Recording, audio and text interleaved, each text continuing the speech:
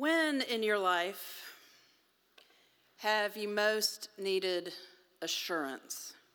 Not insurance, but assurance.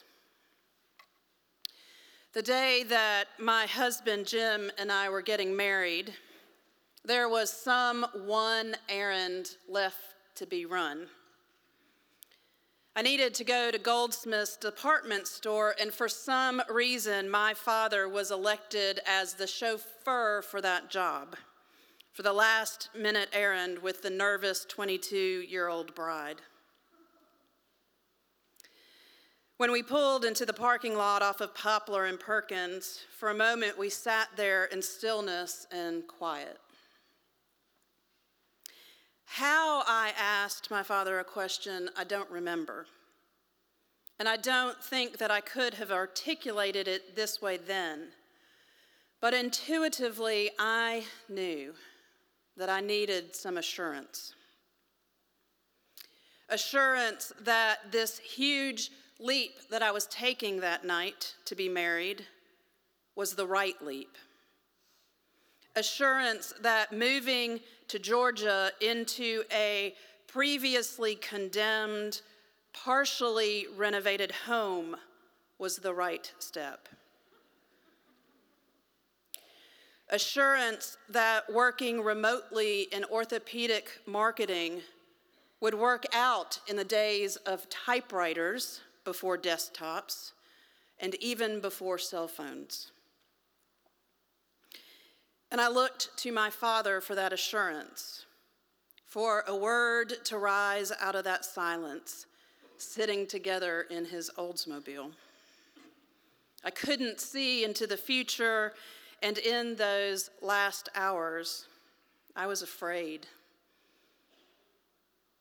And for me, when fear grabs me, it grabs me in my gut. And so I just looked at my father and I said, "Daddy, are you sure?" And my father said, "Annie, you simply have to trust and believe. The commitment you are making tonight is not of your making. Be faithful and trust, and all will be well." My father gave me the gift of blessed assurance. Surely it is God who saves me. I will trust and will not be afraid.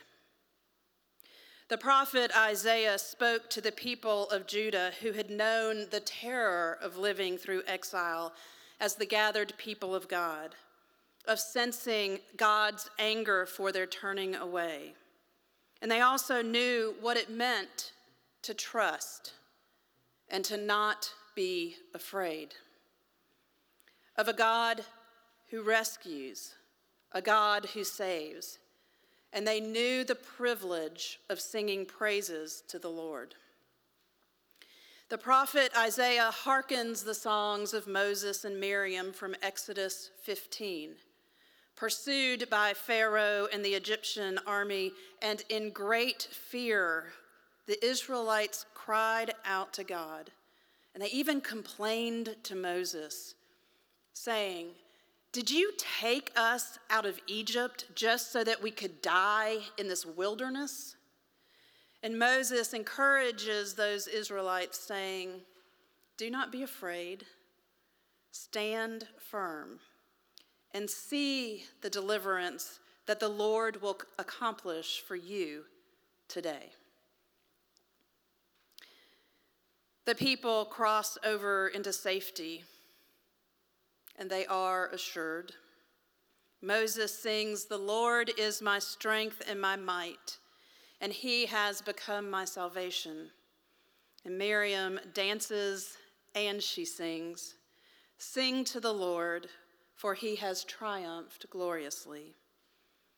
The people sing praise. The church is and has been studying God's saving actions through time. Maybe you know Michelangelo's fresco, The Last Judgment, which covers the entire altar wall in the Sistine Chapel. The fresco depicts his imagination about God's saving work. Pope Clement commissioned the work from his deathbed, and the artist met with critique for his early images of unclothed figures and his radicalized description of the end times. But one way that we have been invited to think about God's saving work is through the work of artists. Artists help us to imagine God's saving work. Teachers help too. There's a Sunday school class at Idlewild that's studying eschatology, the doctrine of last things, the study of the ultimate destiny of humanity. I know that this class is studying such because when the worship and music committee met last Monday night, the flip chart from their Sunday school class, their notes stood open at the end of our table. And at the bottom of that flip chart were these words: life everlasting begins now. And now is in all capital letters. Life everlasting begins now. It was like a silent but a true message to the Worship and Music Committee and to us, that it is our privilege to worship, that we might sing praise to God. Teachers, faithful committee members, and leaders, help us to imagine God's saving work. Surely it is God who saves me. I will trust and I will not be afraid. At Idlewild, we've been singing these words from Isaiah 12 as the sung response to the assurance of pardon and worship for the last 7 weeks. So not only have we been studying, but we have been singing God's praises. Our song, in part, is like Michelangelo's fresco. We are artists, we are teachers, and we are singers. And the word that comes to mind for me about these words from Isaiah, which are also heard in Exodus, is assurance. So what does it mean to us, the people of God gathered here at 1750 Union Avenue, that we can be assured that it is God who saves us, God who teaches us to trust and to not be afraid? Looking a little further into the text, the scripture also teaches us that it will be with joy that we will draw water from the well of God's salvation. That water, God's saving water, is for everyone. That water is for those who know the fear of suffering water's absence and the challenges of being overwhelmed in water's destruction. Life can present drought and overwhelm. And as the people of God, we are called to trust in God's saving waters, that we will draw from God's overflowing well with joy, and that we will be open to God's new thing in our lives. The commitment we make to be a part of a community of faith as disciples, truly and wholly, is not of our making. We are to be faithful. We are to trust, and all will be well. We can whistle through our teeth that tune from the old gospel hymn, "Blessed assurance, Jesus is mine. Oh, what a foretaste of glory divine. This is my story, this is my song, praising my Savior all the day long." This is our story, Idlewild. We are a people who need a word of assurance, and that word comes from God. Be assured that God needs our energy and our enthusiasm in this house of faith. Be assured that there is a place here where our gifts will be valued. And be assured that we can make a difference by serving God here. Be assured that we are always welcome here, because it is God who welcomes, it is God who strengthens, and it is God who saves. To God be all the glory, now and forever. Amen.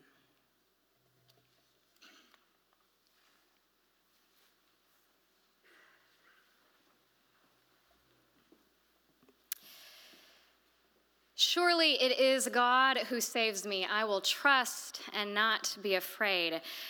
You've probably noticed in your bulletins a new heading following the sermon. It says Response in Ministry, which is sort of like a moment for mission. And it is that time when we as a congregation name the ways in which we have been touched and called by that word that has just been proclaimed. When we say, you know what, this is a living word and this is what we are going to do with it. So maybe we start today with that blessed assurance and the freedom that we find in that blessed assurance to have hard conversations minimally. So beginning next week on Christ the King Sunday, and under the direction of the Outreach Leadership Team and the Adult Ministries Committee, we as a congregation are going to be beginning a several-month congregation-wide discernment process on the issue of immigration and what a faithful response from the church looks like. We're calling this process No Longer Strangers, which comes from the injunction in Deuteronomy to love the stranger as God loves the stranger, and the encouragement that in Ephesians, that in Christ, we are no longer strangers. The impetus for this journey is one that we, of course, are seeing all over the news and even close here to home. The revelation that approximately 4,000 children have been separated from their parents at the U.S.-Mexico border. The Immigration Customs enforcement raids on the poultry plants in Mississippi that have resulted in the arrest of 700 migrants. And the call, this isn't a hypothetical thing for Pastor Ann and I, this is a call from colleagues, from our friends at Latino Memphis and Las Americas who belong to and serve communities that are feeling some real urgency in identifying now who their neighbors are and what their accompaniment and witness is going to look like. Of course, behind all of those examples are people whose names we might not know, but people who are known intimately by our God, people who bear God's image. When we talk about the immigration issue, we are talking about people who are immigrants, people who have made decisions out of necessity or fear or hope that most of us can scarcely imagine. So we begin there on Christ the King Sunday, the last day of this church calendar year, which is next week. It's a fitting place to begin because it is the day that we as a community acknowledge and celebrate the lordship of Christ alone and place him at the center of our lives. We may come to this conversation with different viewpoints on immigration and on what just immigration policy looks like. And we also come confessing the same Lord and seeking to reflect his way of compassion and reconciliation in our world.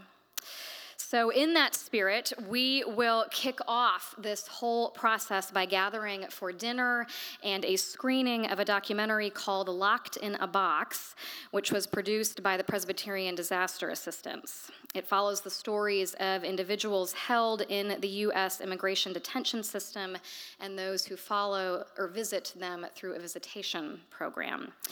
It is a short documentary that will leave us plenty of time for discussion as we ease our way into this process together. We'll meet for dinner at 6 o'clock in Montgomery Hall, and we will conclude by 7:30. Following next Sunday's inaugural event, we will continue to let the wisdom of the liturgical year guide us, beginning with a more in-depth study of immigration in Advent. In Epiphany, we're going to visit a few different relevant sites in Memphis. We're going to have some field trips. In Lent, we will be taking a mission trip to the U.S.-Mexico border. In Easter, we will be discerning together a way forward, and on Pentecost Sunday, when we celebrate the gift of the Holy Spirit and all the new things, or shortly thereafter, the hope is that we will be ready to name and claim and begin a new ministry that comes alongside people who are immigrants in our midst. And there are many different forms that ministry could take. So this is a process for everyone. It is for the person who wants to be involved from beginning to end. It's for the person who wants to kind of dip in and out, doing a little bit here and a little bit there. It's for the person who feels called to pray fervently as we do this together. There is a place for everyone, and it all begins next Sunday from 6 to 7:30 in Montgomery Hall. I encourage you to read about all of this in the backs of your bulletins and to sign up for everything on Realm and to join us next Sunday. Thank you.